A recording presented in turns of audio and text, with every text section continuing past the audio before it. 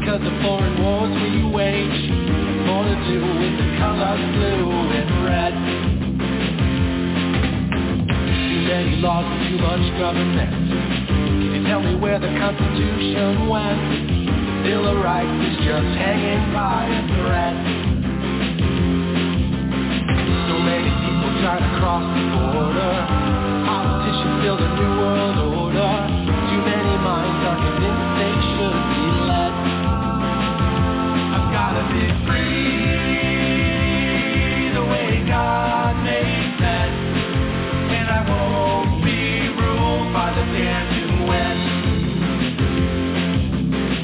Taking your rights to self-defense. They say you're stable, but they don't make sense. Dangerous ones will not turn into guns. All the unions always ask for more. All we buy is made on foreign shores. Come a day when there'll be real hell to pay. I've gotta be free the way God made men, and I won't be ruled by the damn UN.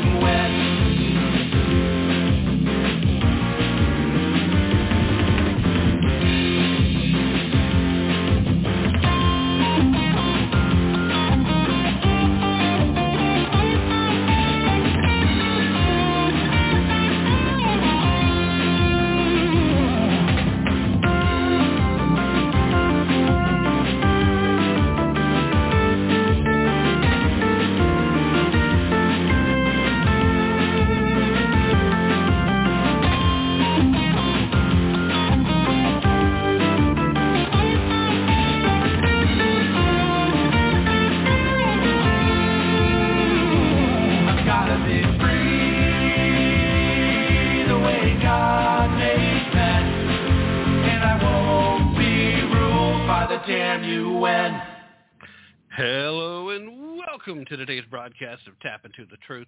Hope you're having a fantastic day wherever you are and whatever you may be doing, with all the usual caveats, of course.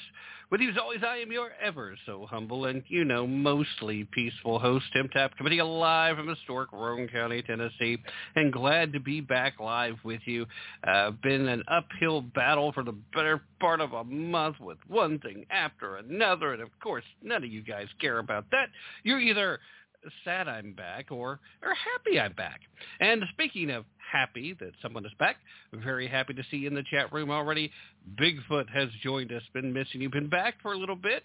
I've been missing you in the chat room, so glad to have you back along for the ride. Bigfoot, of course, is a blogger extraordinaire, and I don't care if you don't believe me, because all you have to do is go visit bigfootsplace.blogspot.com, and you'll see for yourself. Don't have to take my word for it.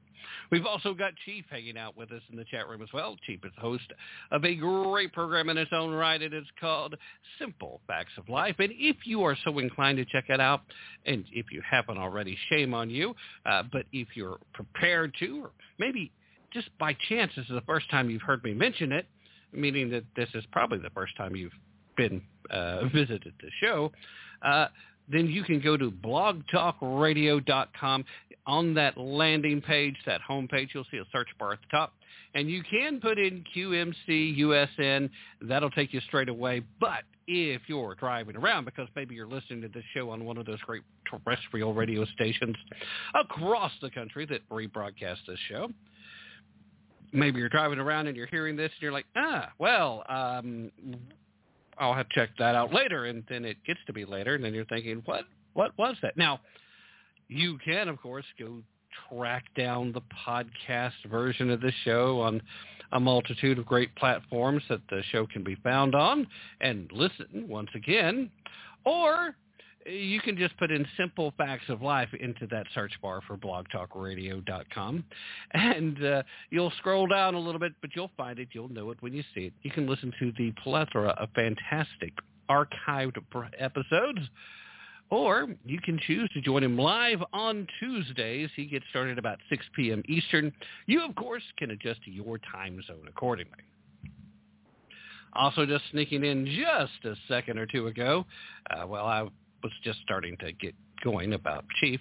We've got the crazy Cajun. Cajun, of course, fantastic guy. He did some production work for this show for a little while. Maybe if things work out in a certain way, I might be able to con him into returning to that role. But currently he's doing a lot of production work for Ron Edwards over at the Ron Edwards American Experience as they're broadcasting on to mojo50.com, which, by the way, if you're not checking that out, again, shame on you. All right, there's lots of things going on today. Hopefully I can manipulate the flow of the show a little better than normally when I'm having some techie issues, which, of course, I am having some techie issues. I was running some diagnostics, and it took a little longer than usual to get the diagnostics gone through. And, of course, there's a Windows update that wants to happen, and I'm having to try to fight it off with everything that is within my technological capability. But with all that, going to try and maintain the flow. I've got two different guests scheduled today, two very important topics, and hopefully we will be able to get both guests on. I had a little bit of an issue on Friday night's broadcast getting both guests. First guest wasn't a problem, although strangely enough, wasn't able to call them. Thankfully, he called me, had the backup number, and worked out quite nicely. And in the meanwhile, we do have Dr. Bruce Hartman, who was scheduled to be that second guest, that I am trying to get rescheduled. In fact, spent a lot of time today trying to see if we couldn't work that out. Some type of weird techie thing. I don't know if it was on his end or on my end. Given my track record, probably on my end. But I left a voicemail trying to get a hold of Dr. Hartman, and he evidently never had his phone ring, nor did he get the voicemail. That leads me to wonder exactly what the extent of that techie issue was, and if it really was on my part. I certainly could believe, though, that I may have had some kind of ongoing thing with the switchboard here where it didn't show up like it should have on his end, and then while I could hear the voicemail, maybe it didn't. Maybe the audio didn't go out like it should. It certainly wouldn't be the first time something really weird has happened on the switchboard here, especially in the past, because on occasions I still will occasionally get in the earphones. I'll get to hear other shows. That'll just kind of bleed in. It's like, where is that coming from? I'm connected to mine, and then I can hear dialogue from another show, and usually it doesn't show up in the audio stream that you guys get to hear, but it does make it very difficult to concentrate on what I'm trying to do, because I'm hearing sometimes a fairly interesting conversation, sometimes not so much, but it's just weird things happen. But the point is, we're working on it, and with a little bit of luck, maybe we'll be able to have him back on by this Friday. That is my goal. My just fingers crossed kind of thing. Because one of the things we were going to talk about was this targeting of the young, and it's become the targeting of the very young by the left, as being demonstrated by such fantastic things as the efforts to try to cancel Pepe Le Pew and Speedy Gonzales and Dumbo and the Jungle Book. And I'm still not real sure what the deal with the Jungle Book happens to be. I'm sure there must be something something to do with the depictions. I don't know. I probably should research that. It's hard to comment too much about it if you don't know.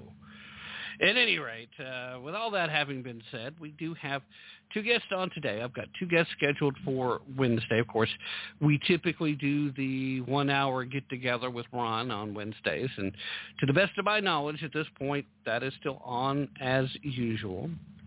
Do have a guest scheduled for the second hour. And I'm very much hoping that the Wednesday following that, I can convince Chief to come on and spend some time with us in that second hour. Not not this week's Wednesday, but maybe next Wednesday, if I can publicly call him out on the show and you guys reach out to him and say, hey, of course, maybe don't do that, because you'll probably tell him don't go on Tim's show. It makes you look bad. I don't know. But at any rate, today, at the bottom of the first hour, I'm scheduled to be joined by retired Sergeant Mark McGrew. This will be a return visit. Some of you may remember him from previous visits here. He is the founder of 911 at Ease International. He's co-author of the fantastic book, Higher Calling to Duty. He's a 37-plus year veteran of police forces across the country. He's been involved with hostage negotiations. He's been part of tactical stuff. He's served as a police representative for a long time as well. It's interesting, the things he's done, and we're looking at some very sad information in regards to where law enforcement officers' deaths by suicide are already in this year. And we'll talk some of those stats, and we'll talk about some of the things that we can do, and the efforts of 911 at Ease International in trying to push back against that. Now, the bottom of the second hour, I am scheduled to be joined once again by Larry Klayman, Esquire. Now, Larry's been on with us before as well. If I'm remembering correctly, I believe just the one time. But he, of course, founded Freedom Watch. He was one of the original founders of Judicial Watch, and then left there to pursue a senatorial seat, which did not work out.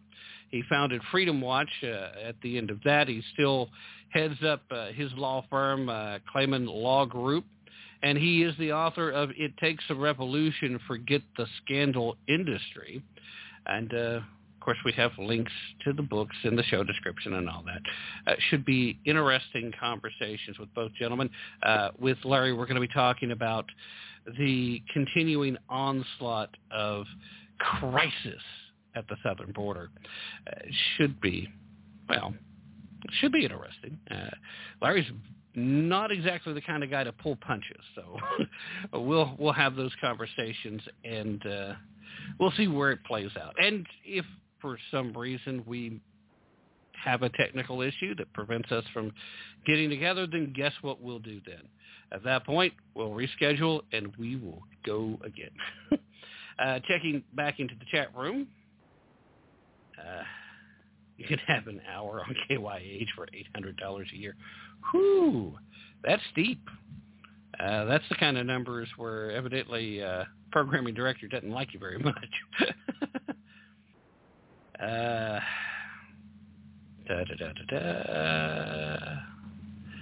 Power guy. Well, I can't say. Okay. Anyway, Chief says, come on, Tim, you know that you can't say jungle without sounding racist. Well, maybe I can't. Something to do with my East Tennessee tongue, I suppose. Not that anyone's surprised by that. I sound that way. You know, being a hetero, cisgender, white male. What are my options, right? What are my options? Well, right now, option number one is still trying to get my tech to cooperate. So anyway, I suppose we should probably move on from me blathering and discuss a little something before time for the first guest. I mean, it's silly to have an hour, and half of that hour is me just going on like this. Again, my stalling as I'm trying to wait for my tech to start working smoothly just isn't working so well, but here we go anyway. One of the bigger stories going around today, I'm sure you've heard, and normally I skip the better covered stories unless something about it draws my ire, unless something really just kind of makes me angry about it. That bigger story, of course, is the Washington Post little correction that they tried to make and move past with nobody noticing. If you have somehow managed to miss this story, has to do with a certain phone call that a certain former resident of 1600 Pennsylvania Avenue, who is often referred to as an orange man who is bad, has something to do with a phone call that he had made to election officials in the state of Georgia. This was after the presidential election, but before the runoff senatorial election that ended up putting a 50-50 split in place in the Senate, allowing for, after the installation of Operation Pee Pads and Knee Pads as the new residents of 1600 Pennsylvania Avenue, allowed them to actually claim that they have control of the Senate. And considering that they kind of do at that point, it's not a bad claim.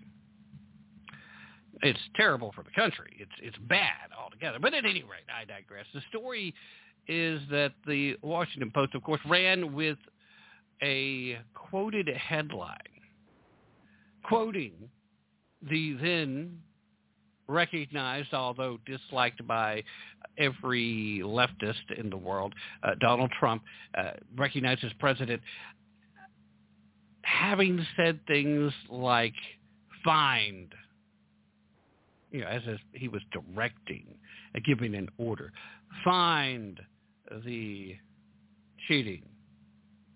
You'll be a national hero.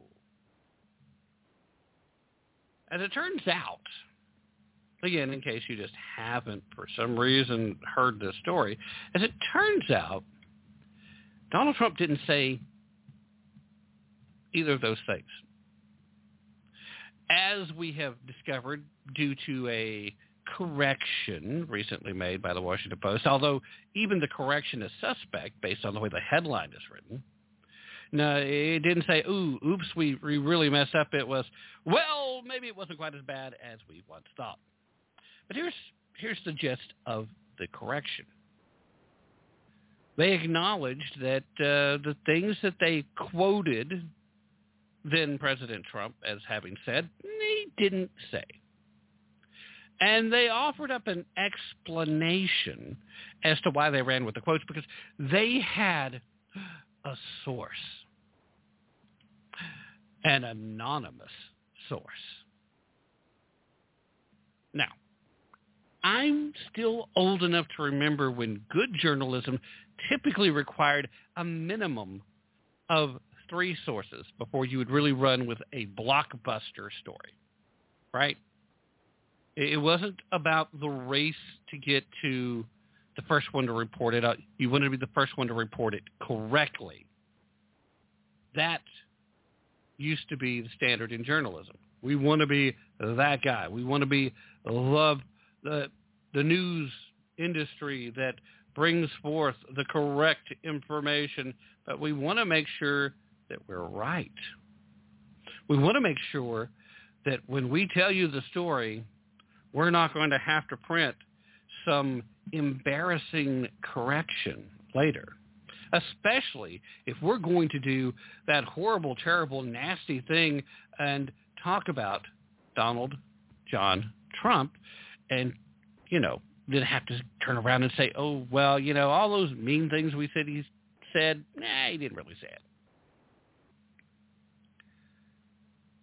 Now, I know it's really, for some folks, the people on the left and the legacy mainstream media, they're kind of acting like this isn't even a story. And a lot of the conservatives that are talking about it right now are missing the major point of the story, because it may or may not have impacted in a significant way the rather close senatorial races in Georgia. I think it's really kind of impossible to tell how much. I think more people paid more attention to the previous phone call that everybody talked about. Chief in the chat room, sources. We don't need no stinking sources.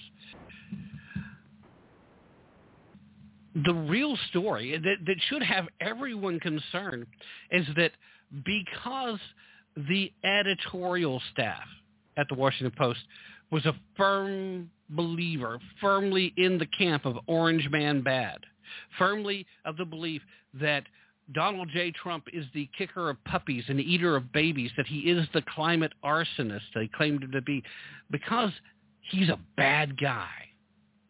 They wanted to believe it. They had a story that provided them confirmation bias, so they didn't uphold the one time, and I say one time because I can't point to anybody that's still holding themselves to these standards, but the one-time journalistic standards of needing 3 sources with at least one of them being willing to go on the record. You know, the bigger the story, the bigger the allegation, the more important it was to have that. You wanted at least one source on the record so you could begin to tell the story, and at least 2 other separate sources, even if they had to stay anonymous, who would have every good reason to know what they were talking about and that you could trust as a source. That used to be the standards. That used to be what was expected.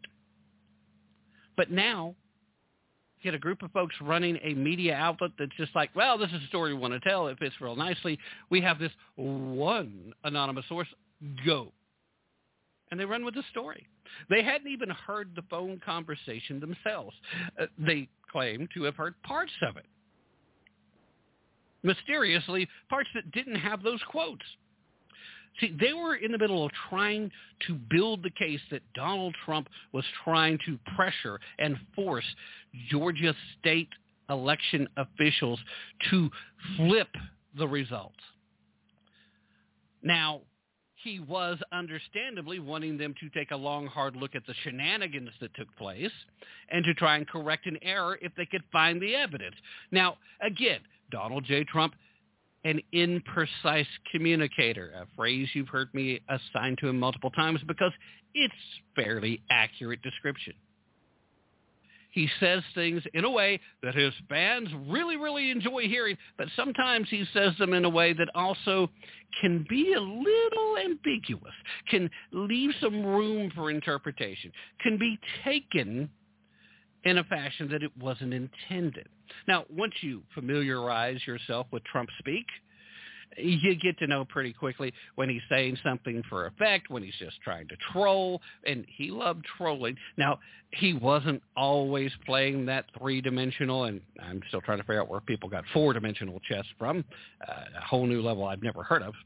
But he wasn't always playing 3-dimensional chess as the way some people would like to claim that he was. But all in all, he was a guy who said that was on his mind. He liked to say a lot of things. Sometimes he said things before he'd really thought about them. But at the end, it really comes down to a matter of how precise of a communicator he was. And so he would say things where he intended to send the signal that you guys need to go do your actual job, because he was convinced if they had done their job, they would find the things that he believed had occurred. And in this case, I think he's very well justified in believing that in Georgia and in a few other locations around the country, there were some shenanigans that took place. Some shenanigans at the level that could have changed the outcome in those states. And given how close this election was, at that point, if all of those states happened to flip in the opposite direction, then it would have changed the outcome of the general election. You didn't have to have huge, widespread cheating. You didn't have to have huge, widespread voter fraud. All you had to have is a few things here and there in just the right places, which it seems to have happened. Now, all that's not water under the bridge, right? There's no reason to continue to rehash that, right? Okay, fair enough. But how about this?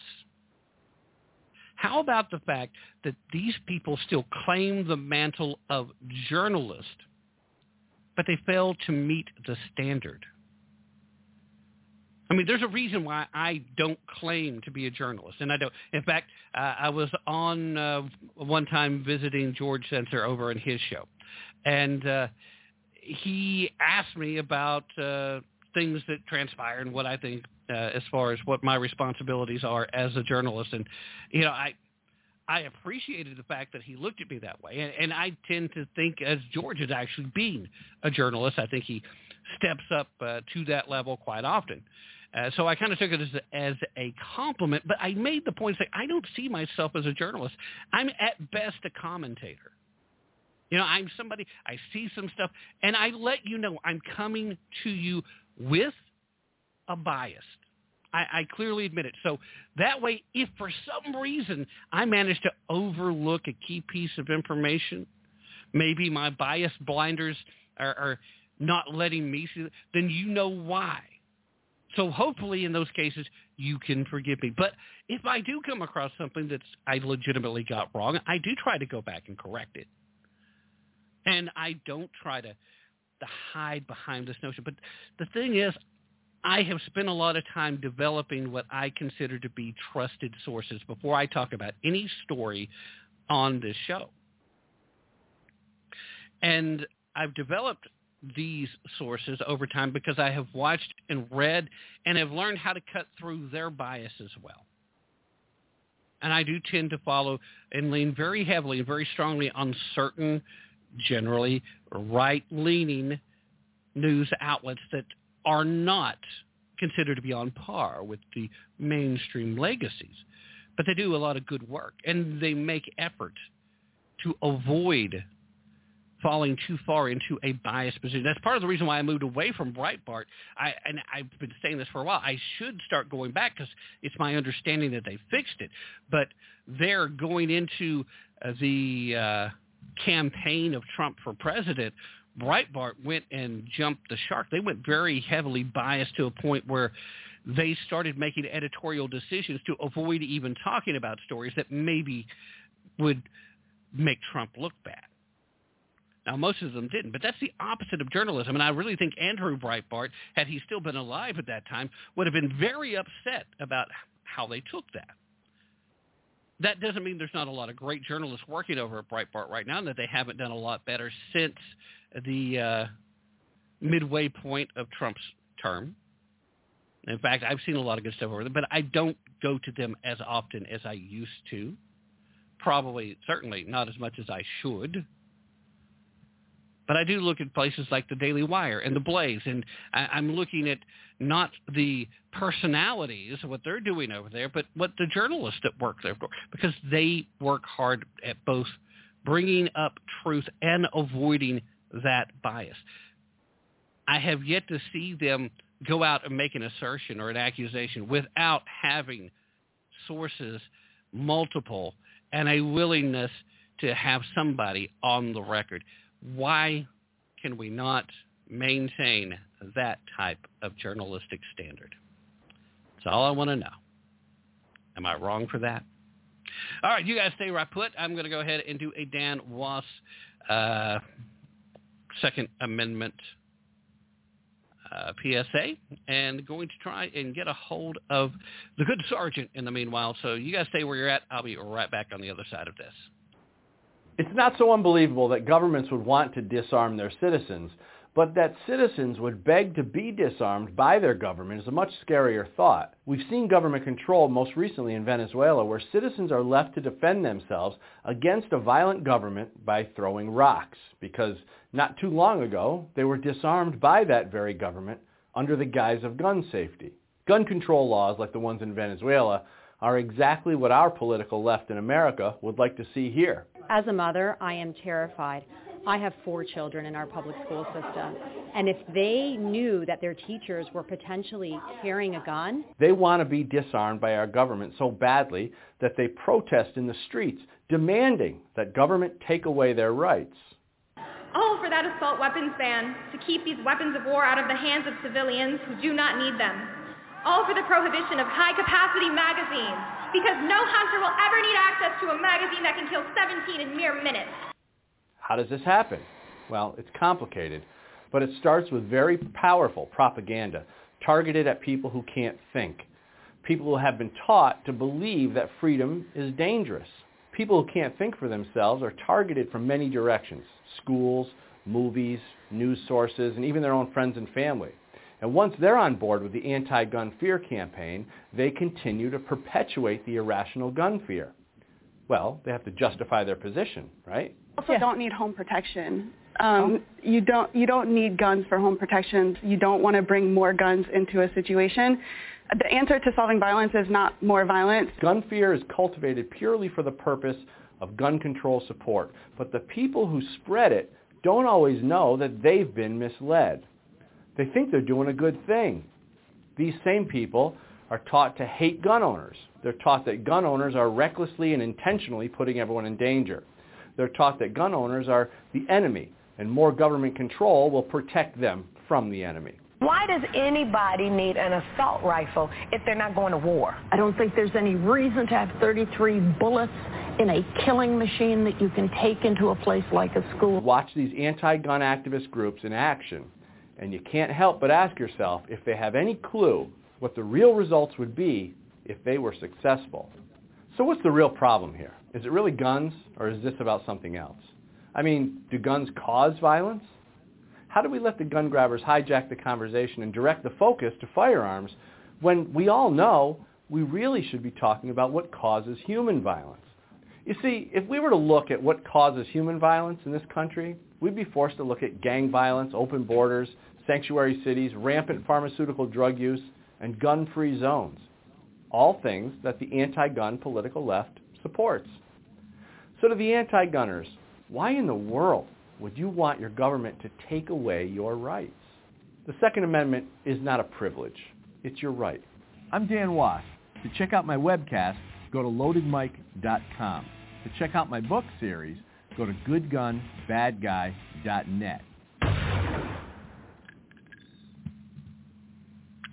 All right, ladies and gentlemen, that, of course, is Dan Wass, and please spend a little time heading over and check out all the good work he's doing over there. It's fantastic. Glad to have his PSAs as part of the broadcast. We will also sneak in, before we are all said and done, a Edwards Notebook and a Songs and Stories for Soldiers Veterans Tip of the Day. But before we do that, I do have on the line retired Sergeant Mike McGrew. He's a 31-year career veteran and law enforcement officer. He's a former major crimes detective. He's a former hostage negotiator. He's a former president of the Police Officers Association. He's been dedicated to serving the community and his fellow police officers. And as a result, he's also the author of A Higher Call to Duty, and he's the founder, as we discussed in this previous visit, of 911 at Ease International. Sergeant McGrew, first of all, thank you so very much for joining us this evening. How are you? I'm good, thanks. Thanks for having me again. All right. Well, we were having a very serious conversation last time you were here, and sadly, in that time frame, the situation has only gotten more serious. So definitely wanted to make sure that the public in general is aware. We were talking about, of course, the high rate of police officer suicides. There's been a huge turn since, well, I hate pointing at specific times and pointing fingers at anybody by naming names, because unfortunately that's what people really tend to believe you're doing. Is you're saying, oh, it's all this guy's fault. Clearly it isn't. But we did see a huge uptick in public sentiment going extremely negative at police officers in general under the Barack Obama administrations. And we have seen a lot of police officers since that time feel like no matter what they do or how they try to go about doing their jobs, they no longer have the support of the communities they're serving, and in lots of occasions, the support of their superiors and of elected officials who are responsible for trying to make sure police officers are properly equipped and are able to do the jobs as they need, properly budgeted. And this has led to a level of despair that we're really not seeing much of an improvement. In fact, so far, I was looking at the numbers out here, and the numbers that I saw were up to about the beginning of this month. And we've already got 31 suicides this year that have been acknowledged as such, when, there's always a certain lag in these numbers as well. So hopefully it's not higher than that. But I say that because it could be. Last year, 177 officer suicides.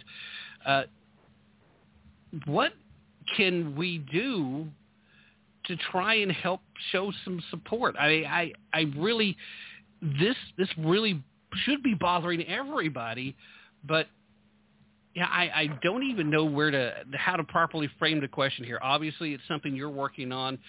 So what's the starting point? How do we start making a dent in this?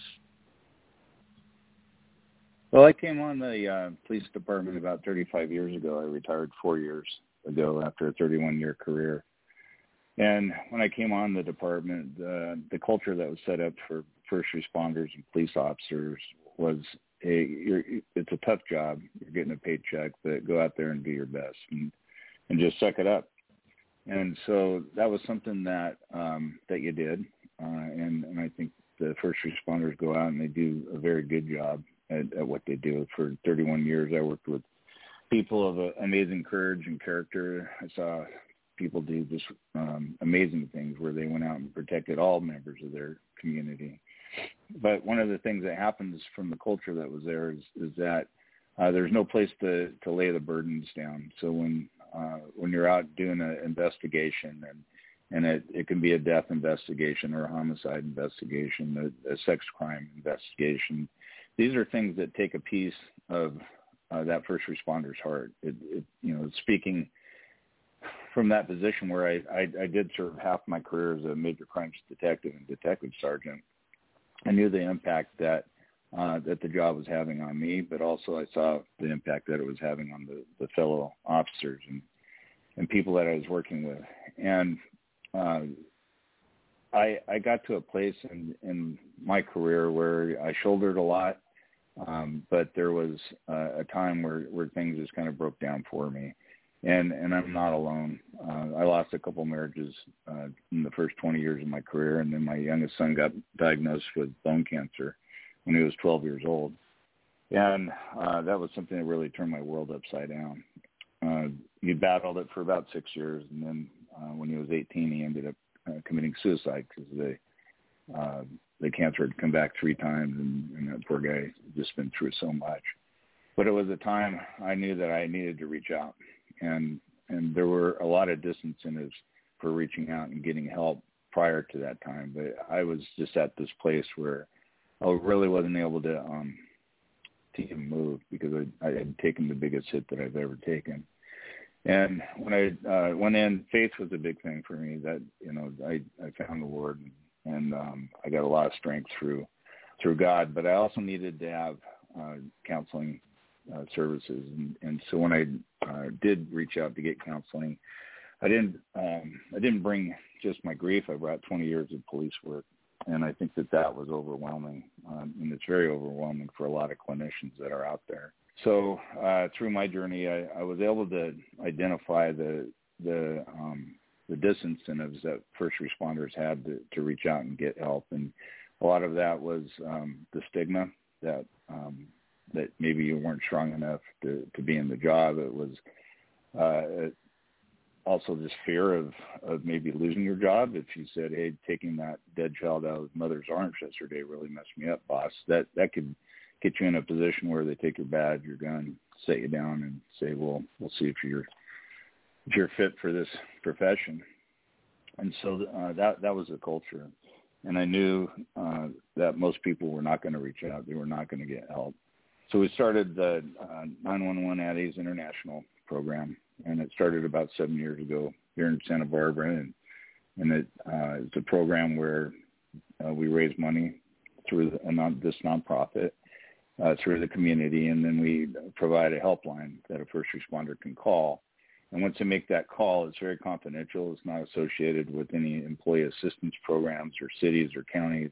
It's a safe place for first responders to call. They're immediately put in with a culturally competent clinician that's able to address the issues that first responders have to address. And we help their families too, because there's a secondary trauma that first responders bring home. And I think when it comes to suicide, it was explained to me that there's 3 things that happen during the suicide, and one is a sense of worthlessness or no purpose. The second one is a sense of isolation, where the person is isolated, And that's what you're seeing right now. You're seeing that nationally as the mainstream media attacks this profession. They want to isolate and shame a group of people who are very special people. But it's an attack of shame, which isn't about what you did personally. It's about who you are. And so that starts isolation. And then the third part is self-preservation that the person would have to get through, being able to take their own life and get past that self-preservation. Well, most first responders, that's a check they already wrote when they came on the department. You know that it's a job that you may not come home at night. It's a job where you may have to lay your life down for somebody else, and so that's that part of that equation is gone now, and so now you're looking at the isolation that's happening, and these are the things that increase the risk of first responders who are out there, especially law enforcement right now, when they turn the television on and they see the mainstream media trying to use a isolated incident to paint the entire profession in a bad light, and those things are hurtful. It's something that it probably sells papers or gets viewers or whatever it may be. I don't know why people even tune into that, but it's something that is having an effect on those who are out there serving and just doing a really great job. The things that I saw, I know that there's tens of thousands of just heroic and brave and courageous and empathetic acts that are happening throughout the country every single day. But that's not what the mainstream media wants to put on the television or in their articles. It's something that they're trying to paint this noble profession as something that's bad, and it's not. There's like I said, there's isolated incidents that happen, and those things are taken care of. We address that stuff quickly, and the people that I worked with and they understood the trust that needs to go behind the badge, and it hurts when you see something that is out of line with that, and I think we all grieve when we see that, but you have to understand that there's just so much good that's happening, and I think just people getting behind this program, the 911 Annie's International, it's a big message. It's a message that it's okay to go in and deal with trauma. It's okay to go in and get help for something that's really an injury. But it's also an opportunity for the community to get behind those who are serving and really help them out. And when first responders get this help and they realize, wow, I went through this incident, I went through that incident, or I went through just layers and layers and layers of trauma, and here the community is here. They care about me and they care about my family, and so it's been really an amazing program, and it's had a big impact on the first responders because they know that's community support, and we know that there's 10% that's always out there that doesn't like the cops, that doesn't like law enforcement, and that's usually who you hear from on the mainstream media, but there's 90% of the folks that are out there that are good people, and we don't always get to see that because we don't get called to good situations. We get called to difficult situations. So it's right. Been yeah.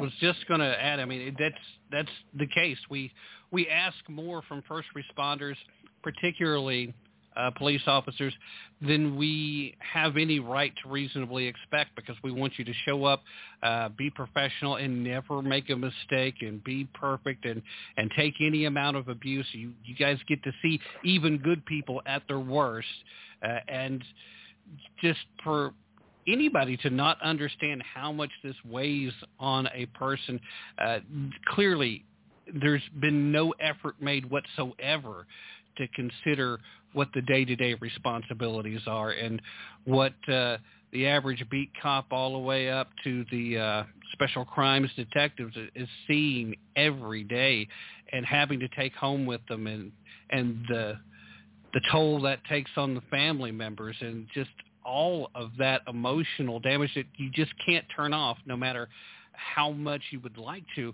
And then to turn around and give no consideration and no acknowledgement of people doing their best, or even just their basic humanity, it's an unfair situation. It is a very special calling to do the job at all, and it shows a very special, among that special group type of mentality for anybody who can stay at it for more than 10 years. So, again, I greatly appreciate all of the time and effort and energy that you put into not only serving your communities, but also the community of first responders through your efforts, because it is something that's important.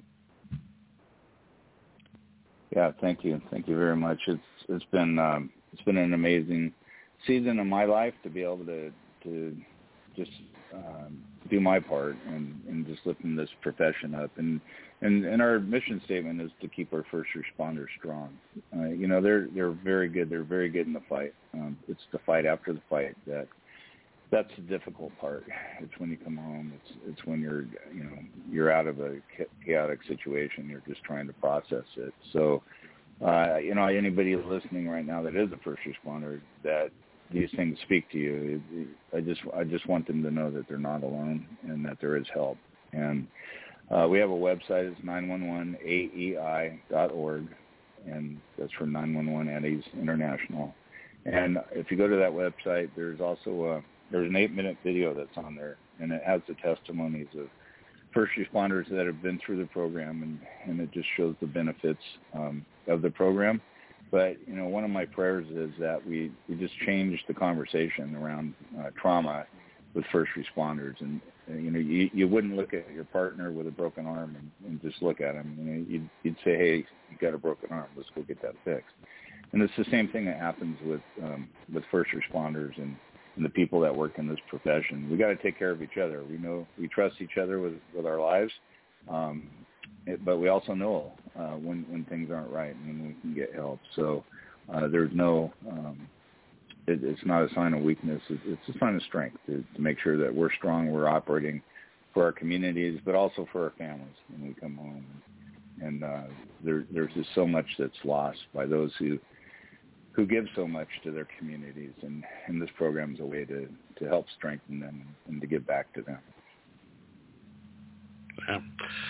All right. Well, again, Sergeant McGrew, it's so very great to get to talk to you again, and I hope that we can send a few more folks towards 911 at Ease International and get kind of support for the people out there that are needing it, and hopefully some more community support as well, because it's certainly worthwhile. We need our first responders strong, not just police officers, but all first responders, because we do expect a lot out of these folks, and very often don't give enough thought about it until we're in a bad situation. So thank you once again for stopping by. Please, one more time, share the website. And while you're at it, if you want to give a plug to the book or share any social media handles, if you still are inviting people to follow you or anything like that, one more time, throw that out there as well. Sure. The program is 911 at Ease International, and the website is 911aei.org. And then the book is called A Higher Call to Duty, and you can find that on Amazon. We also have a website that's sergeantmikemcgrew.com, so that's SGT Mike McGrew, MCGREW.com, that you can find the book. And I'm really grateful to be on your show, and thank you for all that you do. All right. Well, again, that pales in comparison to what you've done, sir. And hopefully we can get together sometime in the future and talk about your overall career, because something tells me there's a lot of great stories there to talk about too. But in the meanwhile, you keep up all the great hard work. It is appreciated, sir. I assure you of that. Thank you. Thank you so much. All right. And there you have it, ladies and gentlemen. That is a retired Sergeant Mark McGrew. There are links in the show description at BTR for both a higher call to duty, that'll take you to Amazon, and, of course, also a link to 911 at Ease International if you want to check that out, and I highly recommend that you do. In the meanwhile, I promised that I would sneak in an Edwards Notebook and a Songs and Stories for Soldiers Veteran Tip of the Day. I better do that while I still have time in this hour, because this first hour is almost over. I know some of you guys are saying yay, right? All right. Stay where you're at. I will be back on the other side of this very brief break.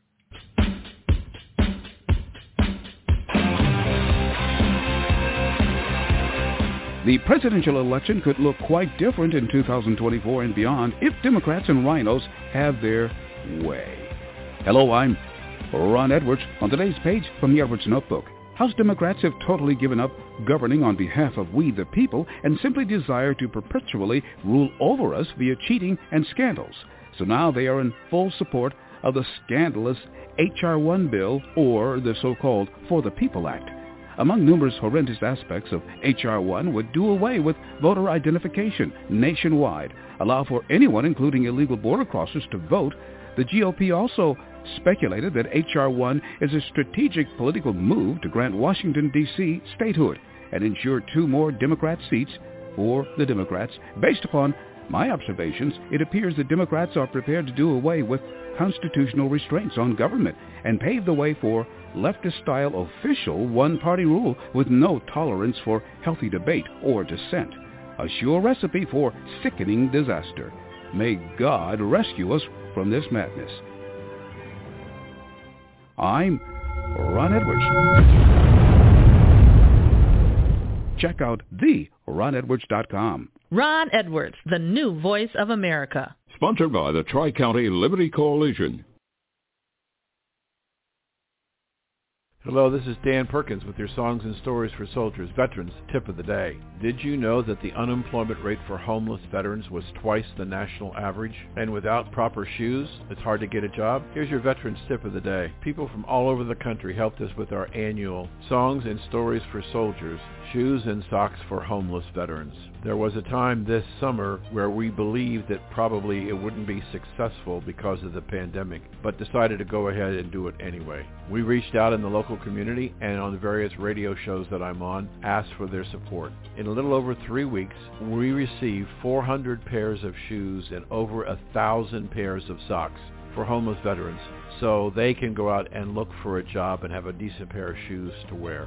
We at Songs and Stories for Soldiers and all the 400 plus soldiers who will receive these shoes and socks say thank you for your generosity. This has been your Songs and Stories for Soldiers Veterans Tip of the Day. All right, I told you I'd be on the other side of that very brief break, and hey, here I am once again keeping that promise.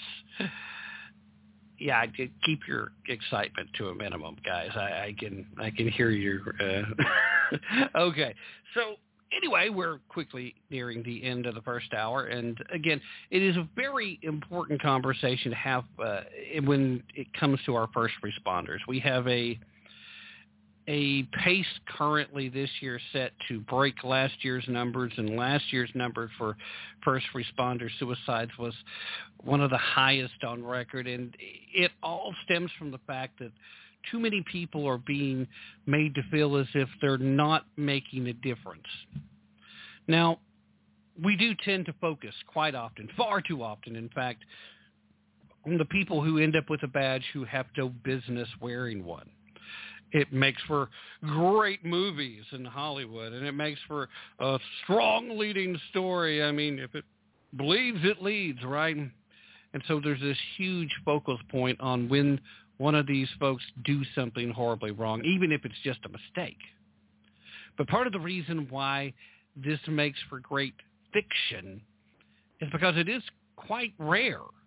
When you look at the total number of police officers and first responders in general, quite rare when you see them just go in and do something horrific instead of doing the job to the best of their ability, which is far greater than any effort I could make. So I'm not about to criticize.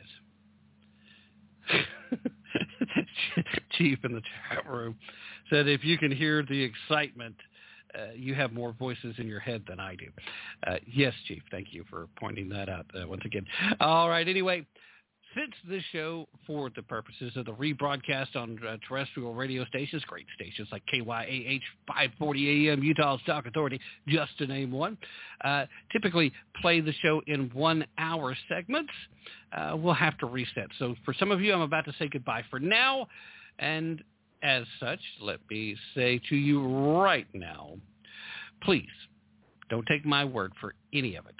But don't take the other guy's word for it either. If you're listening over at MSNBC, please need to be prepared to put in some effort and, most importantly, to use your brain if you really want to tap into the truth. In the meanwhile, stay safe, stay healthy, and, be smart, even if it goes against your nature. If you're here live right now, like Bigfoot and Chief are, don't go anywhere. Hour number 2 starts right after this. For the rest of you, hopefully I'll see you at the same place tomorrow. I'm out.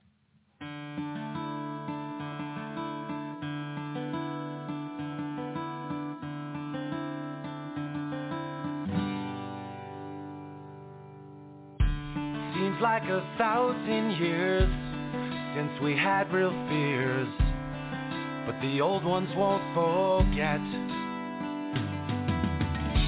These broken levee walls had a few close calls, but they haven't fallen yet. And the rain's coming, the rain's coming. All your days and all your nights, it brings a storm on you.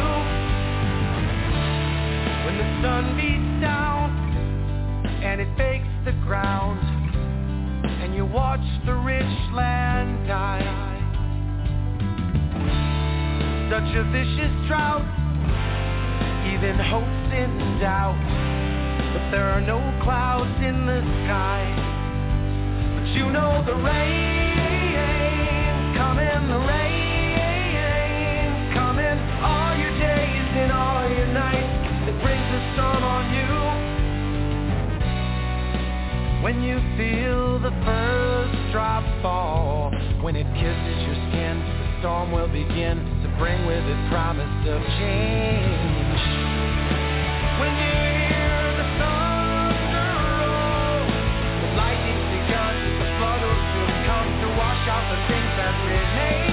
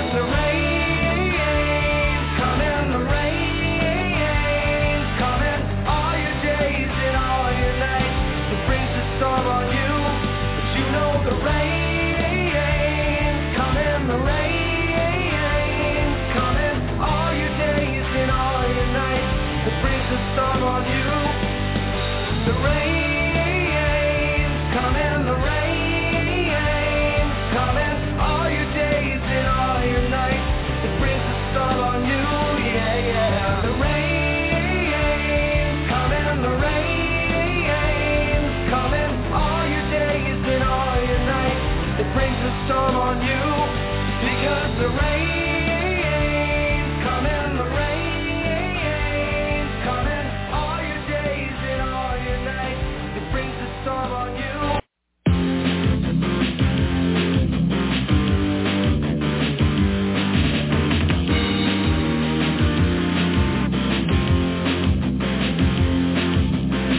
The USA is in a crucial stage. It's not because of foreign wars we wage, more to do with the colors blue and red. Too many laws and too much government. Can you tell me where the Constitution went? The Bill of Rights is just hanging by a thread. So many people try to cross the border. Politicians build a new world order. Too many minds are convinced they should be led. Gotta be free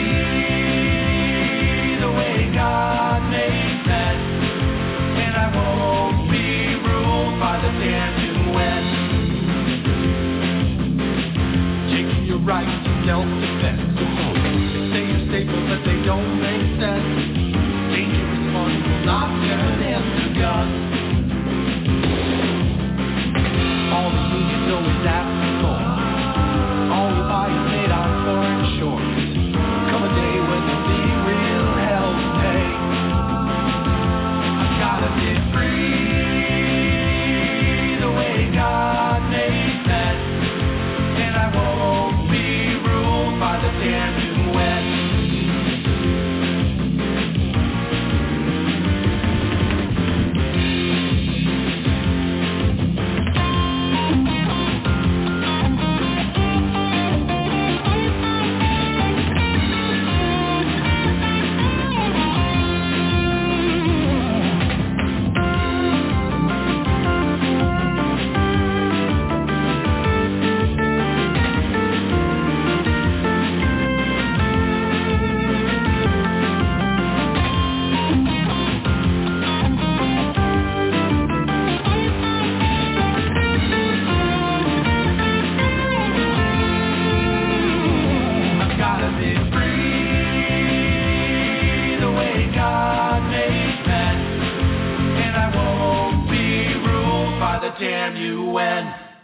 Hello and welcome to today's broadcast of Tap Into the Truth. Hope you're having a fantastic day wherever you are and whatever you may be doing, with all the usual caveats, of course. With you as always, I am your ever so humble and, mostly peaceful host, Tim Tapp, coming live from historic Roane County, Tennessee, and glad to be with you live. Definitely happy to have folks hanging out with me in the chat room as well. I've got blogger extraordinaire Bigfoot hanging out with us. Check out his stuff over at bigfootsplace.blogspot.com.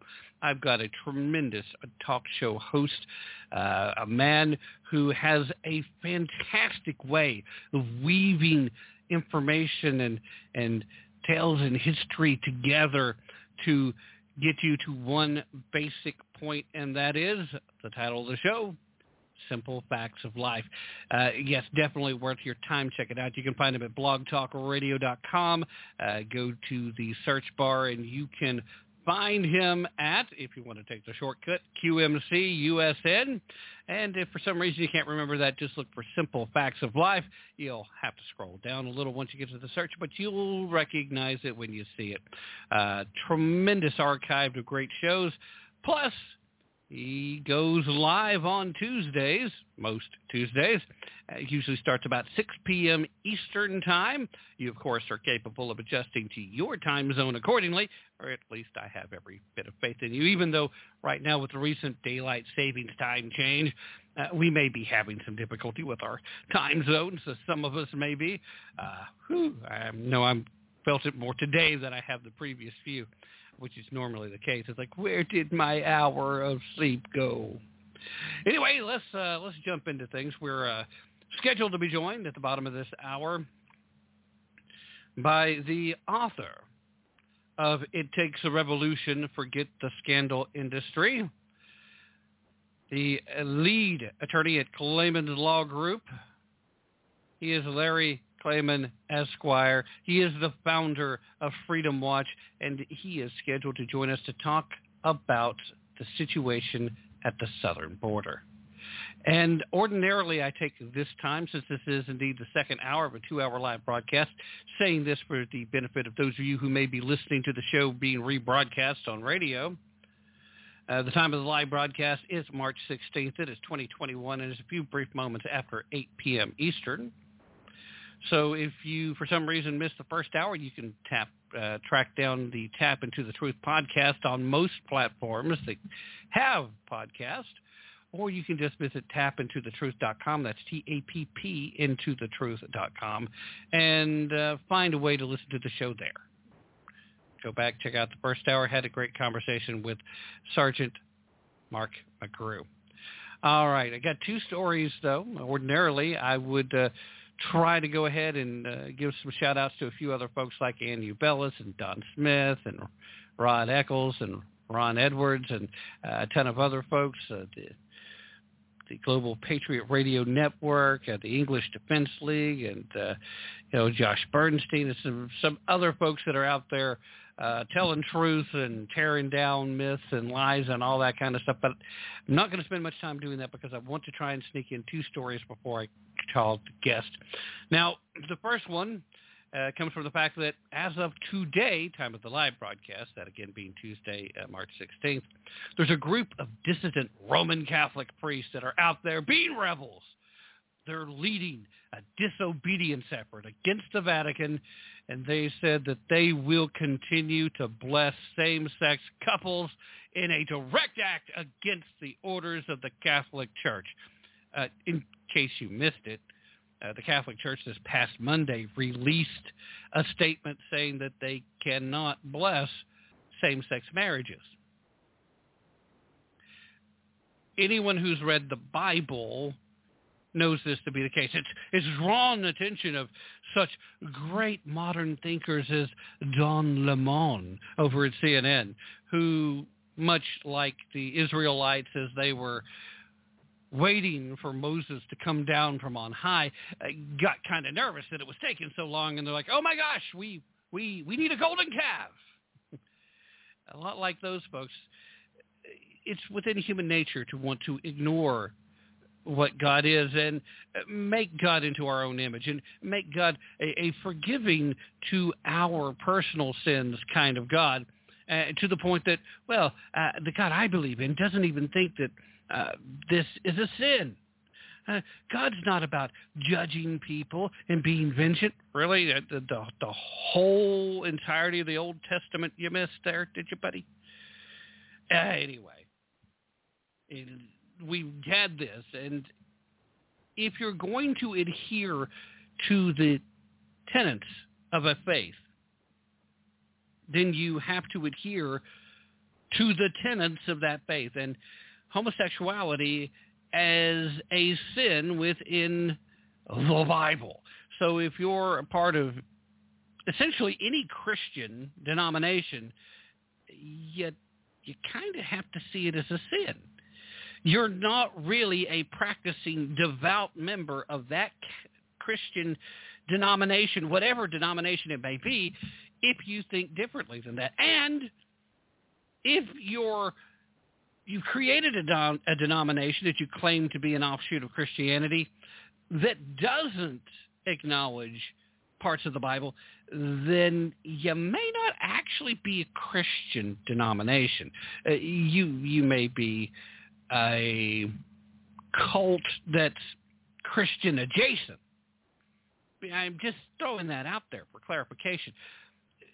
Joe Biden is supposed to be this very devout Catholic, yet I've not seen very much evidence that the man has been particularly devout, especially when he came out with a comment and disagreed with the Pope about this. He did that.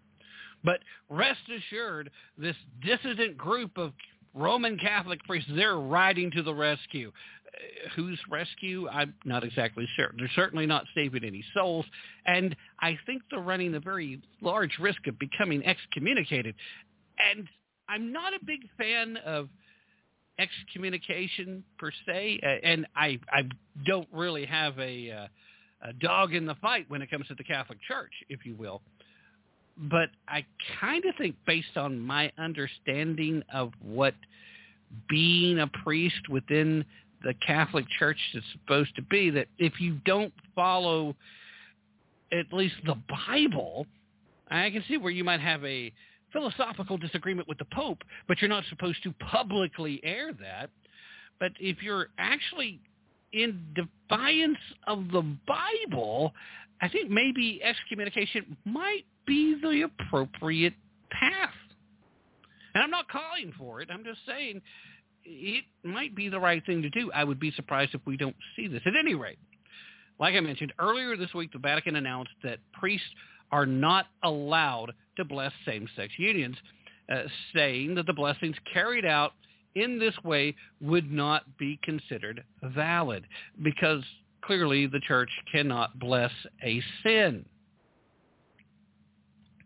Now, Joseph Curl over at the Daily Wire reported on the Vatican's declaration back this past Monday as the Vatican's Orthodoxy office, the Congregation for the Doctrine of the Faith, the CDF, responded to an inquiry about whether Catholic clergy are allowed to bless same-sex unions. They came out with this pronouncement. Evidently, previous to this event, the Catholic Church has had some priests doing it, and there's never been an official proclamation come down from on high, if you will.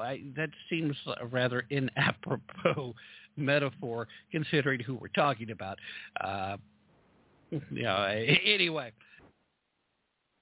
in its answer, the CDF said, quote, the presence in such relationships of positive elements which are in themselves to be valued and appreciated cannot justify these relationships and render them legitimate objects of an ecclesiastical blessing, since the positive elements exist within the context of a union not ordered to the Creator's plan. God does not and cannot bless sin. He blesses sinful man so that he may recognize that he is part of his plan of love and allow himself to be changed by him. Translation, they're trying to walk that tightrope of the discussion that we often have when it comes to trying to force people to bake a cake. There's a big difference between denying a service because someone happens to be gay or denying their participation in a celebration of what they're doing. As a baker, if I'm baking cupcakes or a regular cake and you walk in and you want to decorate it yourself and make it your wedding cake, hey, whatever, dude. But as a baker, if you want to come in and have me make a wedding cake for this, I've got a right to say, I don't think so, Scooter. In fact, I've got a right to say, not going to happen, because while you seem like a perfectly lovely person, you really do. I like you. You're fun. You're interesting, whatever. Personally, I just can't do that. It crosses a line for me. And I have to stand on this principle. You can't force me to do something specifically for you in a free country, especially one that has religious freedom. Now, again, going back to the Daily Wire reports, looking at it, they said, quote, the church has previously welcomed gay people into its fold, but does not recognize their unions as marriages. Instead, Catholic doctrine teaches that marriage is a union between a man and a woman. Shocker! We've never heard that before, have we? Now, Reuters reported that in some nations, ministers and parishioners had started to bless same-sex unions instead of marriage. Some have spoken out in favor of bishops taking action to institutionalize de facto such blessings. But conservatives, there's that scary word for the folks on the left, isn't it? Conservatives in the Roman Catholic Church have expressed concern over such acts. And do you know why? Do you know why, those of you on the left who don't understand faith at all? And I know there's several of you out there. And I'm not saying that everybody on the left doesn't understand faith, but I know there's a lot of you that don't. Okay? The reason they've expressed concern is because it flies in the face of the doctrine. It's literally saying this 2,000-year-plus institution must now have all of its fundamental founding principles dissolved because it might hurt your feelings from 5 minutes ago. That's what it's saying. Now, if you don't like how the institution's going, you try to reform the institution.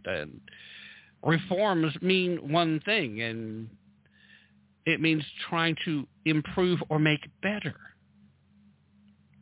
Now, church, by its very definition, particularly a Christian-based faith church, doesn't exist to placate to your feelings. It exists to try to save your soul. That's the mission statement. And you'd be surprised to find out that that's actually the mission statement of all kinds of religious doctrines. It doesn't just fall into the case of Christianity. Surprise, surprise. That's their purpose. They want to try to save your soul. Now, how they're going to go about it? Different in lots of ways. But there are certain behaviors and there are certain conducts that are laid out, and these are laid out as having been wrong. We call them sin. And a good practitioner of the faith recognizes their own humanity. They realize we're not perfect. We are all going to slip across that line and engage in some type of sinful behavior. Some of us don't do anything but engage in sinful type behaviors. We often find those people suffering from all kinds of self-destructive tendencies. These higher thoughts that take you out of the, air quotes for radio, we know how well that works, sinful behaviors, often replace them with behaviors that are better for your advancement in this world. But, let's throw all that away. It doesn't matter. This dissident group, this rebels in the Roman Catholic Church, they said in a statement, quote, "We members of the Parish Priest Initiative are deeply appalled by the new Roman decree," except it's not a new decree, is it? They've made a follow-up to the original decree that was first put out in the Bible. So it's not a new decree. It's just newly decreed from the Pope, or from immediately under. Anyway, they're appalled by this new Roman decree that seeks to prohibit the blessings of same-sex loving couples. This is a relapse into times that we had hoped to have overcome with Pope Francis. Meaning, we know we had the first woke Pope, but dadgummit if he's just not woke enough. Yeah, that's just a little translation.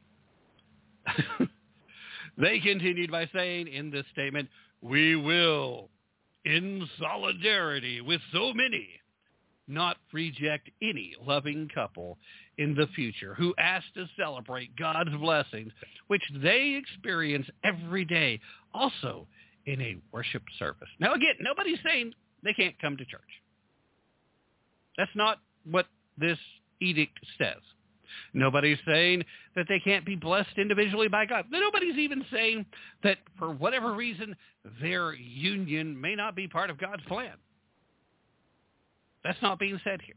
What is being said is that the Bible clearly defines marriage as being between a man and a woman. It is there in every version and every interpretation.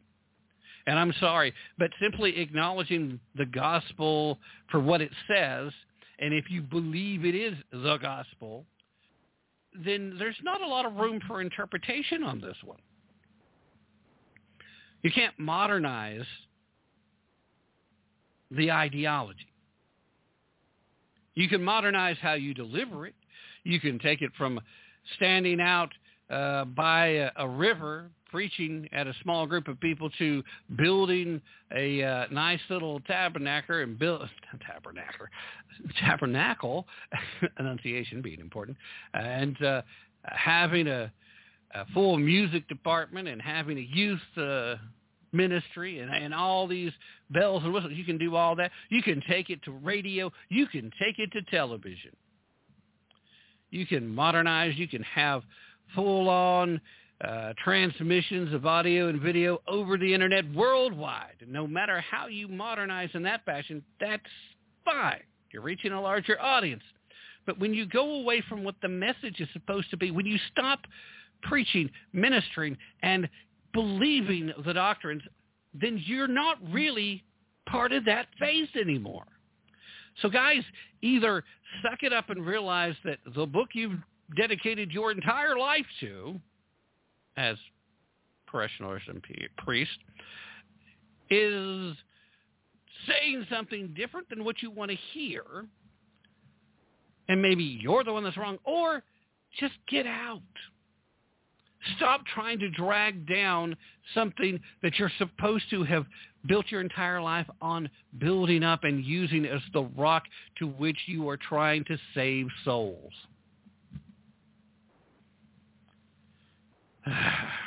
Now, this little initiative, by the way, was founded all the way back in 2006 by 9 priests but it claims that it has since grown to around 350 members.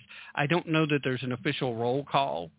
I don't know that there's a newsletter going out where we can verify that its membership has gotten that large.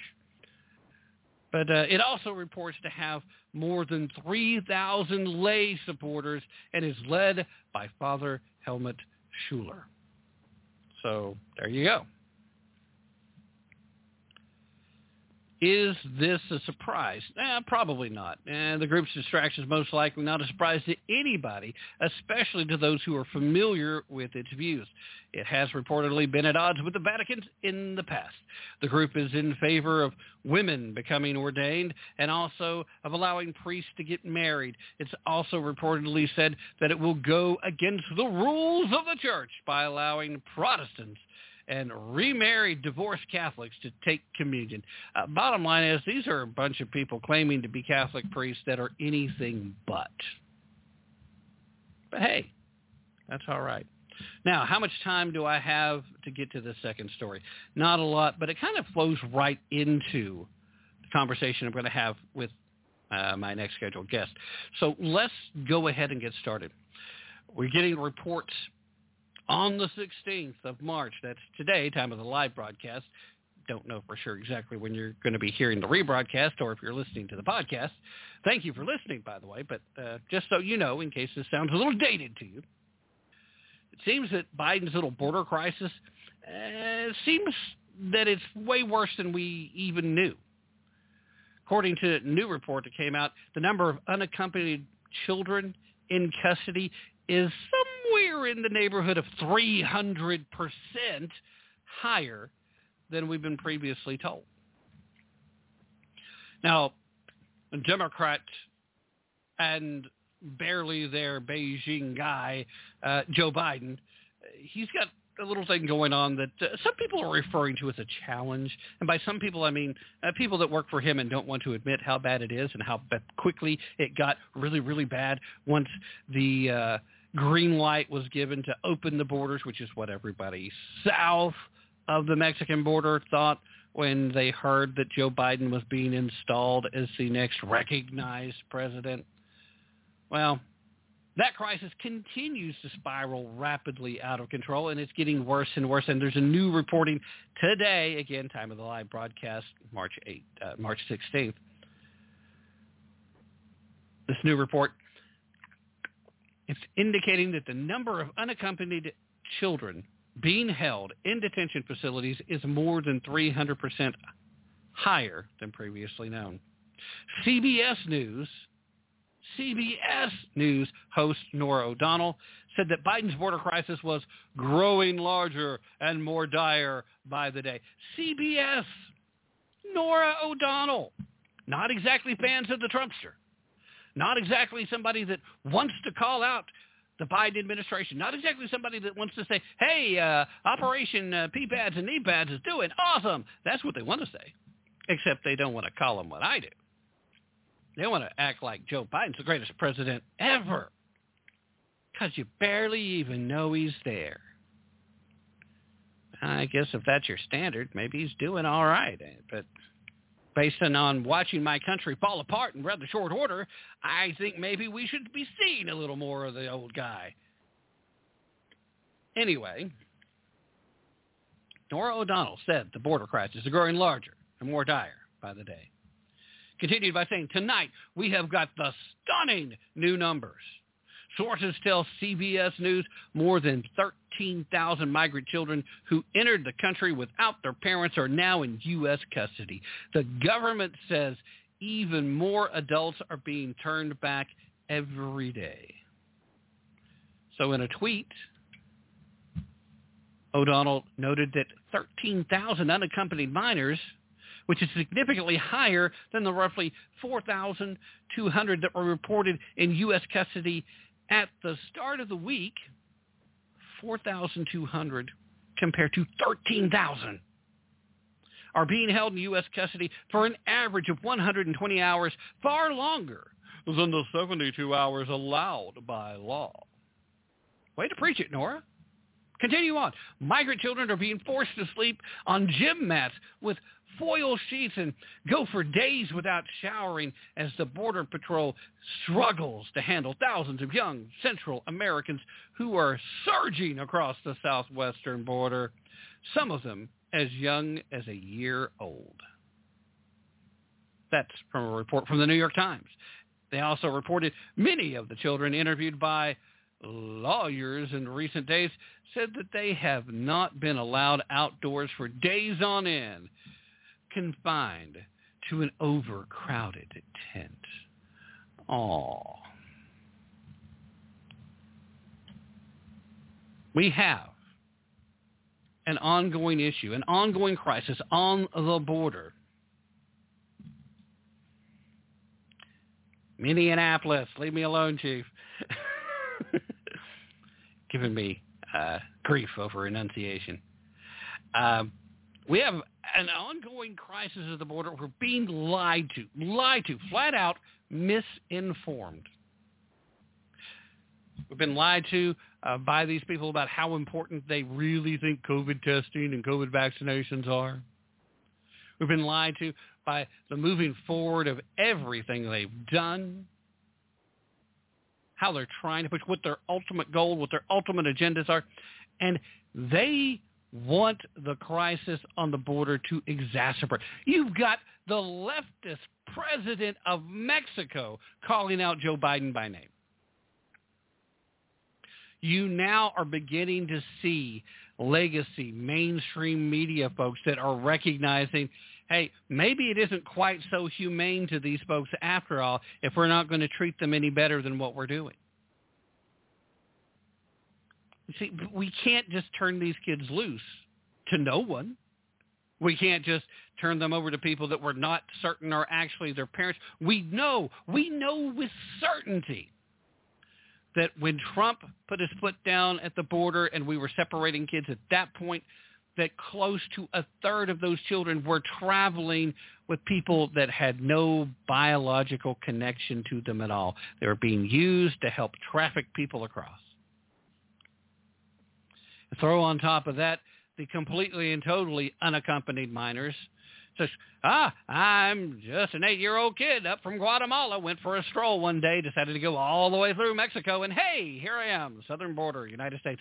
Saw a big group of people, said, I want to see what that circus is about. Yeah, because that happens. I mean, I don't know. I don't live in Guatemala. Maybe it does happen. It just doesn't seem like it should, though, does it? Anyway, let's take a little break with Dan Wass, and on the other side, I will see what I can do about getting in touch with my guest for the second hour. Don't go anywhere. I'll be right back. Let's talk about guns purely from a self-defense perspective. How many people are there in America? Well, if you said just over 300 million, you're correct. It's closer to 325 million. Now let me ask you this. How many acts of violence are there per year in America? Well, if you said just over 1 million, you're correct. It's approximately 1.2 to 1.3 million. So if there are just over 300 million people in America and just over 1 million acts of violence occurring in America every year, what are your chances of being the victim of one of those attacks? Well, if you said 1 in 300, you're correct. I don't know about you, but I don't like those odds. I know your odds might change depending on where you live, but if you live in an area with less crime, wouldn't that make someone else's odds go up? I mean, the number of people in America didn't change, and the number of violent attacks per year didn't change. Some of the highest crime rates in America are in Democrat-run cities where there are the strictest and most restrictive gun laws in the country, putting good people at risk because they can't defend themselves. The anti-gun left and anti-freedom groups like the Everytown Gun Grabbers continue to paint a dishonest picture of guns in America by telling you that guns cause violence. This is why they push the term gun violence. It's to help people who aren't paying attention believe that if we were to remove guns, the violence would magically go away. The truth is, not having a gun is more likely to make you a victim of violence. 2.5 million times per year in America, guns are used to save lives. This doesn't necessarily mean good guys killing bad guys.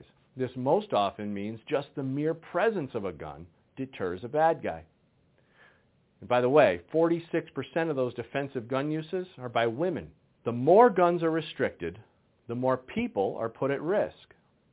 The people who try to scare you and convince you that guns are the problem ignore the fact that we're all potential for being a 1 in 300 statistic. The people who ignore this are the same people who will purchase a lottery ticket with a 1 in 20 million chance of winning. They ignore the facts when pushing their agenda, and they know the odds that they're creating are dangerous. Human violence in America is not an argument for more gun restrictions. It's an argument for more guns in the hands of good people. So regardless of how desperate the anti-gun left is to disarm Americans, we've found a simple and effective way to defend yourself from violent attacks, rapes, carjackings, or shootings. Shoot back. Anti-gun hypocrisy is run rampant because of a dishonest media and an anti-gun political party that's willing to sacrifice our great American values, put good people at risk, and destroy cities with unnecessary violence just so they can gain political power. It's time we understand their strategies so we can defeat them. Our founding fathers saw these tyrants coming over 200 years away. That's why the Second Amendment was written. I'm Dan Wass. To check out my webcast, go to loadedmike.com. To check out my book series, go to goodgunbadguy.net.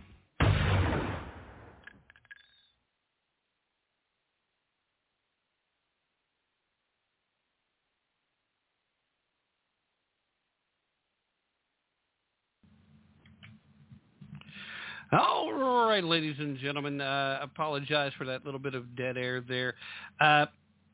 Actually, unfortunately, we're not going to be able to have our scheduled guest on.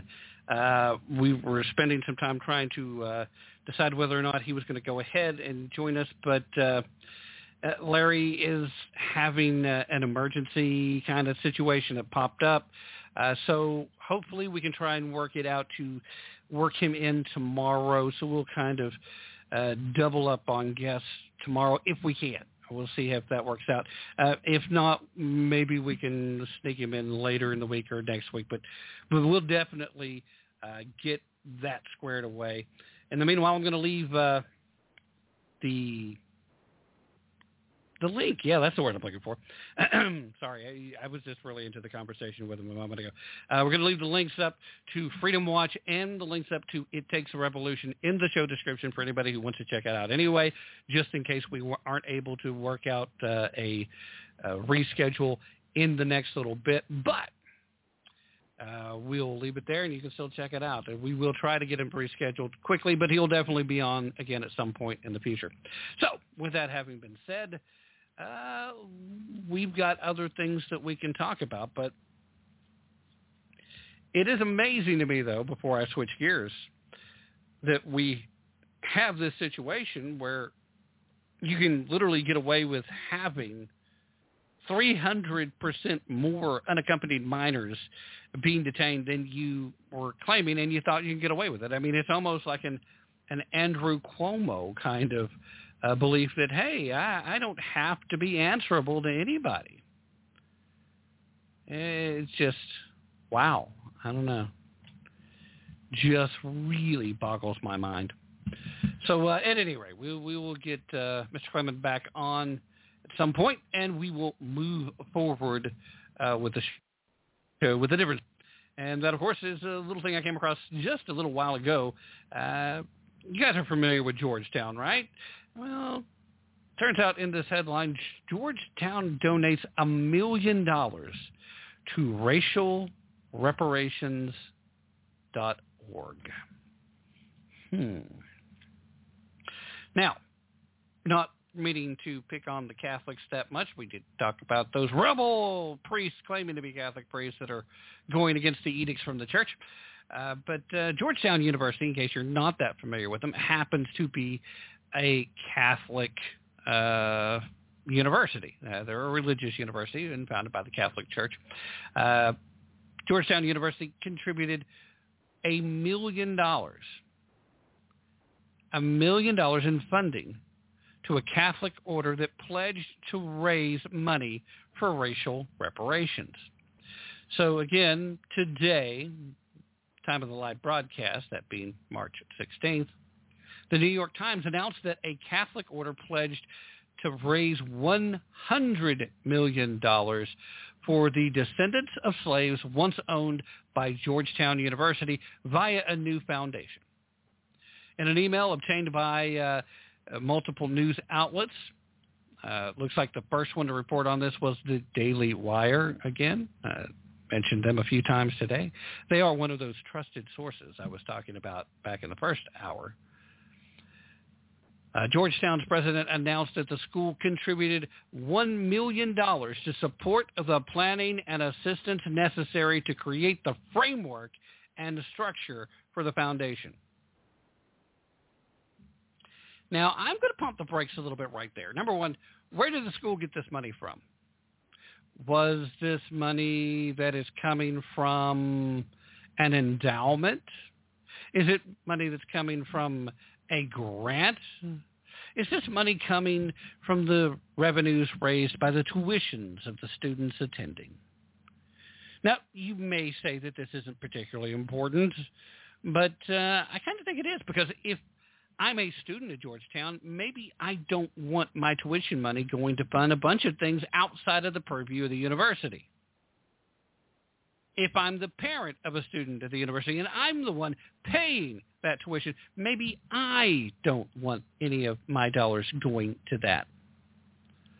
If it's coming from an endowment of some kind, well, what's the source of the endowment? Is it coming from a grant? Well, if it's coming from a grant, well, that makes it taxpayer money. Now, suddenly, since I am a tax-paying American citizen, now I've got to worry about my dollars being wasted. And yes, it is being wasted because, again, I said, let's pump the brakes. I was asking that first question, but then I asked the first question to come back around to this question. They contributed $1 million to support the planning and assistance necessary to create the framework and the structure for the foundation, which means basically they're giving up $1 million so some folks can sit around and talk about it. Not talk about getting the reparations where they need to go. No. Talk about how exactly they're going to create the foundation that then later is going to get that $100 million they were talking about and give it out in reparations. But a very focused group. Descendants of slaves that were owned by the university. Thinking in the current woke culture, wouldn't it just be more expedient and far more economical if they just shut Georgetown down? I mean, wouldn't that be the truly woke thing to do? We're supposed to cancel everybody, right? That's what they keep telling us. I mean, I've been canceled so many times that I'm back. I've been, you ever heard about being so far behind that it looks like you're ahead? Well, I've been canceled so many times that I'm bleeding the pack of the cancel culture now. I am the new leader. I mean, again, let me read you the words that they used so that you see that I am not exacerbating this. I'm not exaggerating it. I'm merely telling you what they said. They have contributed $1 million to, quote, support the planning and assistance necessary to create the framework and structure for the foundation. Not to the foundation itself, not for helping the foundation get started, but to pay a group of people to sit around and talk about how they're going to form the foundation. It's a think tank to figure out how to make a think kind of mentality that we're talking about here, only they're getting $1 million to do. Now, the school, of course, said that it's looking forward to supporting and partnering with the foundation moving forward. Or are they actually looking forward to having more say than they should because they basically just kind of bankrolled this? I don't know, but according to a report from Tim Pearce, the Society of Jesus, a Roman Catholic order commonly known as the Jesuits, in partnership with the GU 272 Descendants Association, has launched the Descendants Truth and Reconciliation Foundation to raise money in part for reparations for the descendants of slaves of the order once bought and sold. Now again, let's pay attention to the wording. To raise money in part for reparations. Meaning, what are they really doing? Are they once again using folks on the left as useful idiots? Are they making promises and saying one thing and then fully intend on doing the other? Guys, if you happen to be somebody who leans to the left and you hear this and all you're hearing is, yay, reparations, then you're not paying enough attention. Have you not been paying attention to, I don't know, let's say Joe Biden, who within a matter of days was dropping bombs and starting new conflicts, who's already talking about making the first major tax increase in the country in over 20 years? It's longer than that, isn't it? Since the freaking 90s. Man. And also that they can pay for the next big program, the spending that they're about to start moving forward, now that the $1.9 trillion, of which less than 9%. And, you know, the more we dig into this bill, the more we find that less and less actually goes to direct COVID relief. Never mind the fact that the checks for a lot of folks are already out, already delivered. If you were doing direct deposit, there's a really good chance you've already got yours. And if you haven't, you probably will before the end of this week. If you're waiting for a check in your mailbox, you better be standing guard by that mailbox every day, because somebody's going to be looking to take that bad boy out of there.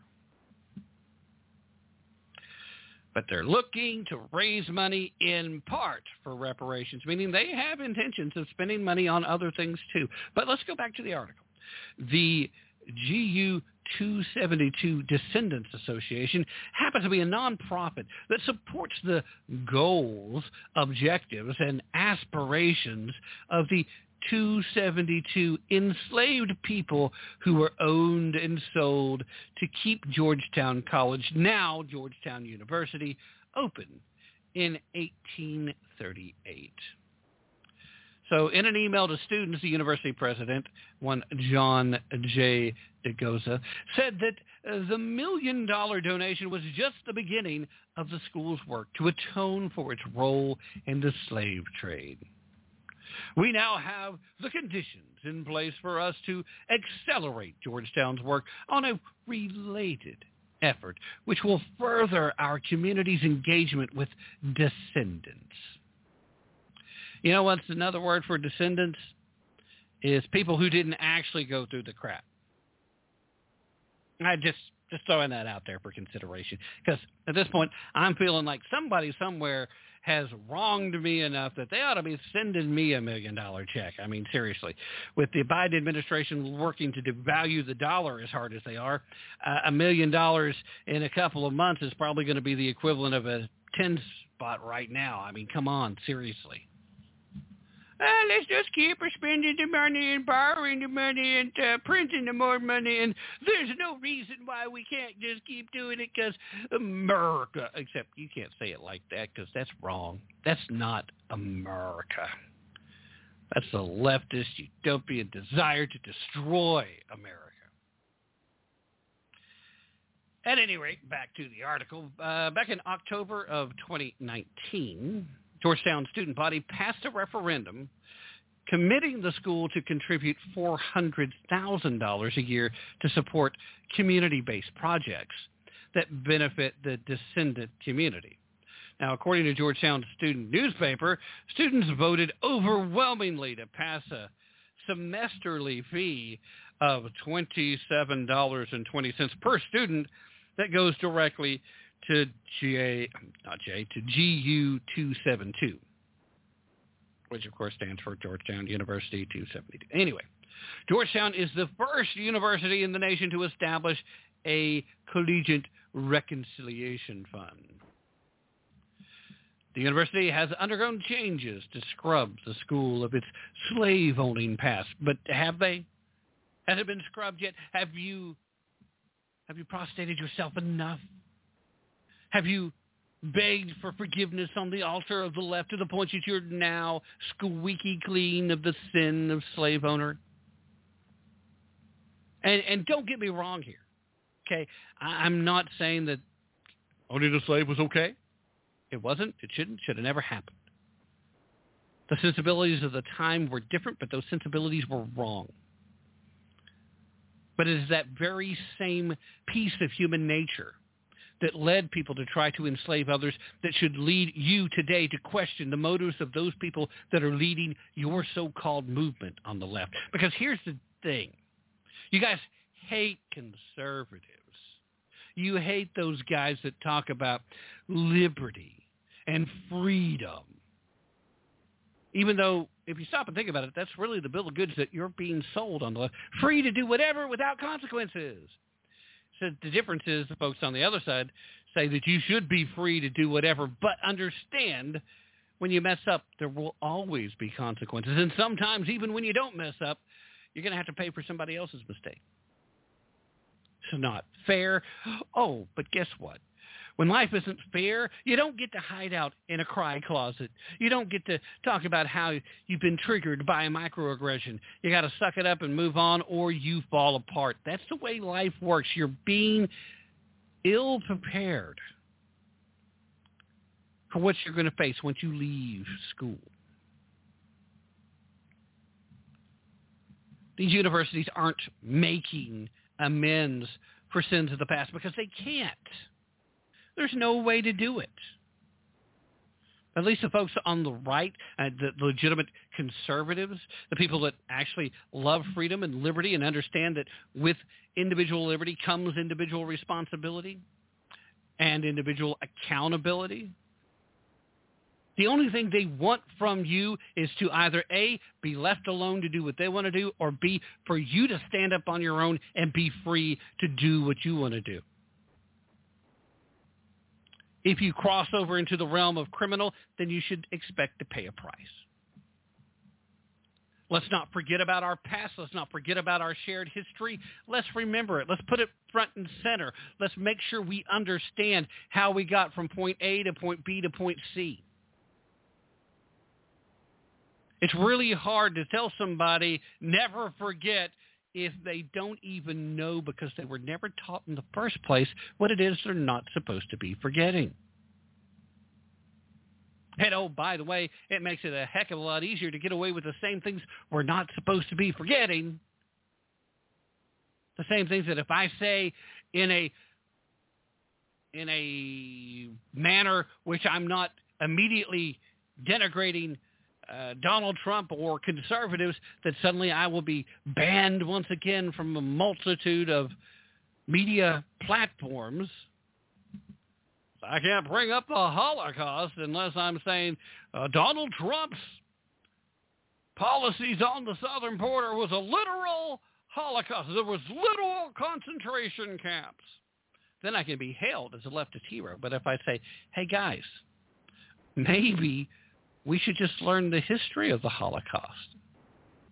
And maybe we should understand that when somebody says never forget, that's what we're talking about. Well, see, now I've went and done it. I went too far. I stepped across the line, didn't I? These universities have undergone changes to scrub the school of its slave-owning past. In 2015, the school decided to rename buildings that bore the names of two men that played significant roles in the school's slave trade. A hall named after Thomas Mulgrew and renamed Freedom Hall, and a hall named after William McSherry was renamed Remembrance Hall. Except we're not allowed to remember the events anymore that led to the freedom, so we can't have remembrance of how we got to the freedom. because everything that existed before the freedom was bad, and all bad history has to be memory hold. It has to go away. These two men happen to play a major important role in the creation of the university. So people who did bad things are also capable of doing good things. It reminds me of my conversation back in the first hour with Sergeant McGrew. These first responders, particularly police officers, they spend a majority of their day seeing even good people at their worst.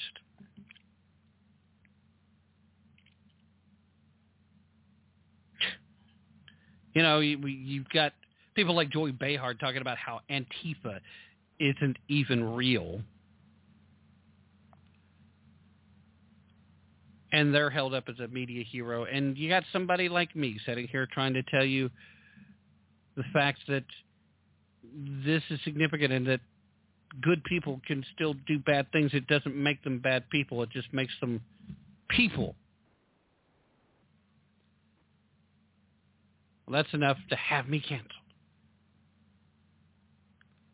But that's not all the university did in its effort to scrub the school clean from its slave-owning past, because in 2017, 2 other buildings were rededicated. One to Isaac, the first enslaved person listed in the school's 1838 sales document, and another to Anne-Marie Beecraft, I believe is the pronunciation, who happened to be a black woman who established a school in Georgetown for black girls. Now, I got no problem with you wanting to rename buildings, especially if you think that it's important and perhaps more important than what you want to do. I do have a problem with virtue signaling. Now, if you're going to stand on this as a true virtue, then, hey, go at it. But that means consistency, too. That means not just licking your finger, sticking it up in the air, and seeing which way the wind's blowing. Oh, wait, the anti-racists, so-called, are they're in charge right now, so we better, we're going to go with those folks. Look, there is no legitimate reparation that a university or a government can offer today for a crime that was committed more than a century ago. There is literally no one alive today that is a victim of that crime. And, of course, that's when the discussion about systemic racism comes into play, and the very vague and nebulous definition of what systemic racism is.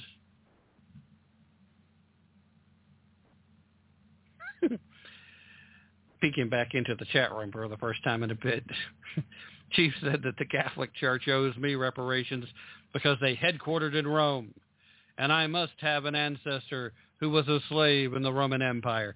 And chances are he's probably right. And under that mindset, there's a lot of folks that we probably are owed a little money to. Well, that we are owed money from, I should say, because I think I probably fall into that. But anyway, I digress. It's just the other side of this, and the left is never going to acknowledge this because they want to devalue it and belittle it as much as possible. Reparations were paid. And I'm not just talking about a mule and 50 acres of land that a lot of folks didn't take the government up on. I'm talking about citizenship. Citizenship is the most precious thing. Citizenship in the United States of America is the most precious and rarest gift that exists. And so many people take it for granted today. And so many people on the left want to pretend like it's insignificant, that it doesn't matter, that it's not important, that there's no reason for us to even value it or treasure it. There is no more valuable thing on this earth. Now, once you move into the next life, there are things that are more valuable than that citizenship.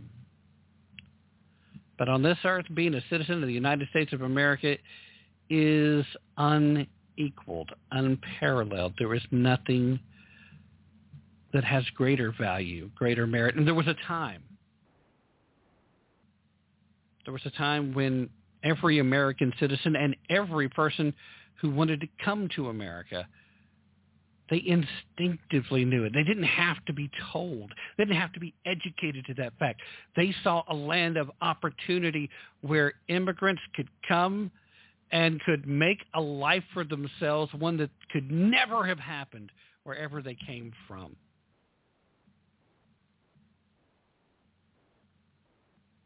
These people were wronged. People who actually were bought and traded like a commodity, like farm equipment. They were wronged, a horrific wrong. There was no making it right. But the most valuable form of reparation that could have been made was granted in the form of American citizenship. And if you truly understood the value, if you truly treasured it like you should, you would understand that there is no amount of dollars and no amount of virtue signaling that could ever come close to matching that. But I guess it's too much to expect that they could get to that conclusion when they still want to believe what Georgetown University is doing right now actually is going to make a difference in someone's life other than their own, because every piece of wording I saw there set it up as this is their new con job as a way of funding money back their way. We'll raise $100 million, and about 100,000 of that will actually go to somebody's hand or into a community project. We'll see. Maybe I'm wrong. I hope I'm wrong. I really do. But I've seen enough virtue signaling at this point to be highly skeptical. As well should you be. That's going to have to be it for tonight. Once again, I want to thank Bigfoot and Chief for hanging out for the entirety of the show. Shout out to Crazy Cajun, who was also hanging out with me as well. A special thanks to the scheduled guests, even the ones that couldn't make it. We'll work on getting rescheduled. In the meanwhile, please remember, don't take my word for anything, but please, please, please don't take those other guys' word for it either. Be prepared to put in some effort, and most importantly, use your brain if you really want to tap into the truth. In the meanwhile, stay safe, stay healthy, and, guys, be smart out there, even if it goes against your nature. That's it for me. I'm out for now, but we'll be back Wednesday night. Good night, guys.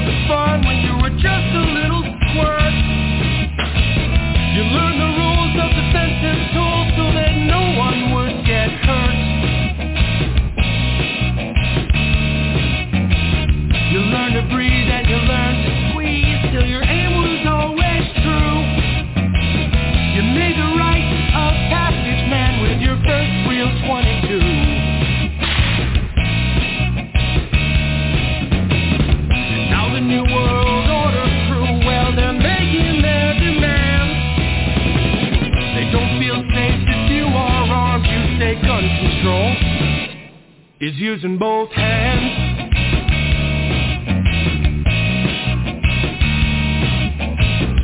Founders knew the Second Amendment was the final one to keep, to hold our other rights intact so we never become sheep. Stalin, Hitler, Mao, and Pol Pot, they told us things that you never forgot. Teach the lesson to your daughters.